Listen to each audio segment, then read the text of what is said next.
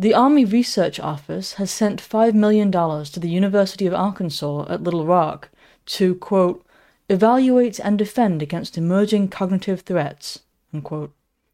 One might be forgiven for wondering what a cognitive threat is exactly.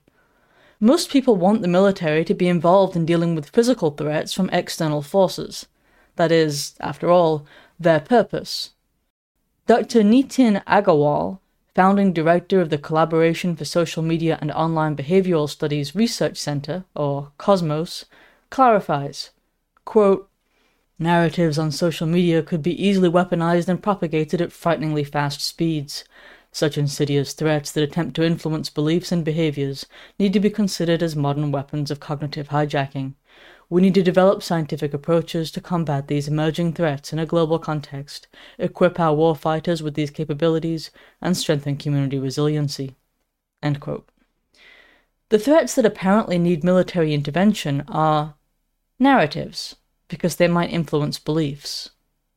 Well, yes, when an idea is shared, some people may be convinced and come to agree. At risk of confessing to criminality, that's the very purpose of this Substack. In a prior age, that was considered to be rather normal. The report goes on to complain that people who have been influenced by narratives can then engage in illegal acts, like violent protests or cyber warfare. However, this sum of money was not given to act on those criminalities, but on misinformation. Thus, the alleged fear of criminal acts is merely a justification for what is actually indefensible. Misinformation is one of the most misused and abused words of the 21st century. Elitists wield it as a weapon against the lower classes, those of us who can't be trusted to discern the information that they find, and who must thus be protected by government projects and censorship on private platforms. What we are actually seeing is how the government is working to prevent people from promoting ideas that are counter to what it espouses. Nobody seriously believes that the government is seeking to crack down on those who argue in favor of modern gender theory and critical race theory. Yet those people are trying to influence beliefs and behaviors too. They do so in a way that the government approves of, and which protect the state's unspoken civic religion. It's common in the modern age to refer to an opponent's rhetoric as misinformation, because it provides an artificial moral ground from which to attack. It would be more honest to simply show why the opponent is wrong.